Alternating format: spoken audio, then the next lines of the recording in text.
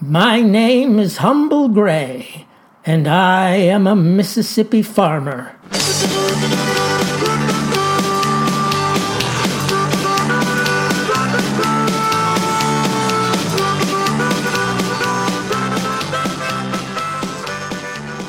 Old Lamar Constance, you gotta hand it to him. 93 years young and still able to heft a shovel. I remember last year he climbed a ladder, and you know what he did? Started clearing snow off his roof. Of course, there was just one problem. This was in August, and that's when we in the community realized he might be having issues. So we contacted his son in Edgewater, Florida, and he hired a day nurse out of the Zaire County AIDS Service. That worked for a while, too. Kept him off the roof anyway, but over time, well, it wasn't enough. So he now resides in the Rosebud Residence for the Aged over there in Quitman County. I've come by on a Sunday or two, and I'm pleased to note that he kind of seems to recognize me, or maybe he doesn't and just pretends to be polite.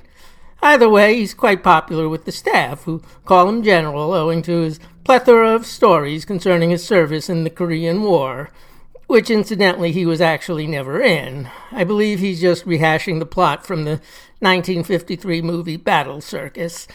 But he doesn't know that, and the nurses play along. Anyway, this brings me to today's review of a motion picture entitled The Father.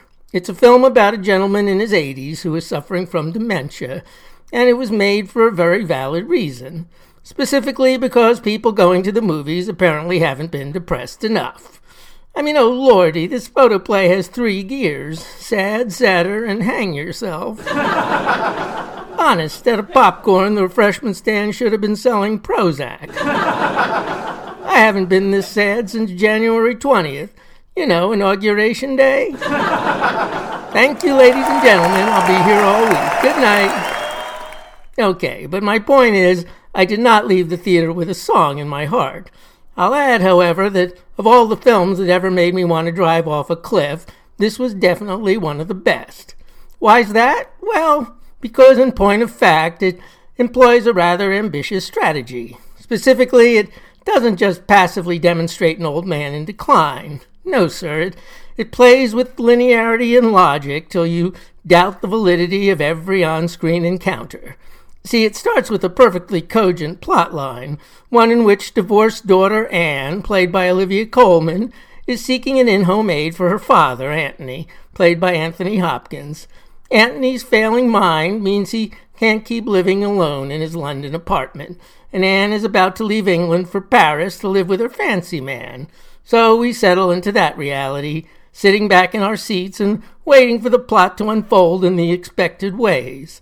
But before you know it, bang! The movie takes that sense of entitlement and squashes it like a bug.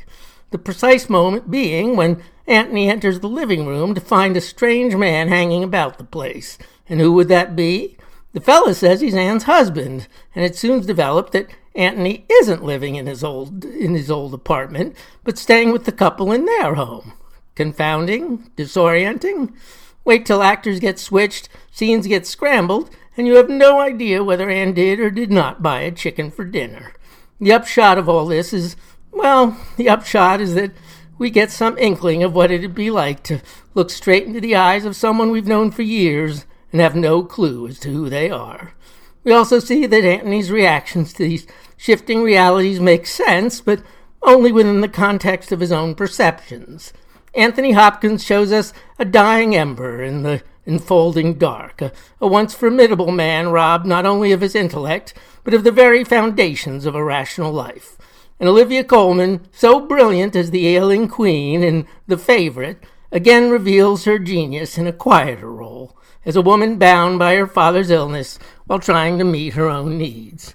So finally has she honed her craft, she can successfully underplay the part, displaying a heartbreaking ordinariness with which you can't help but identify.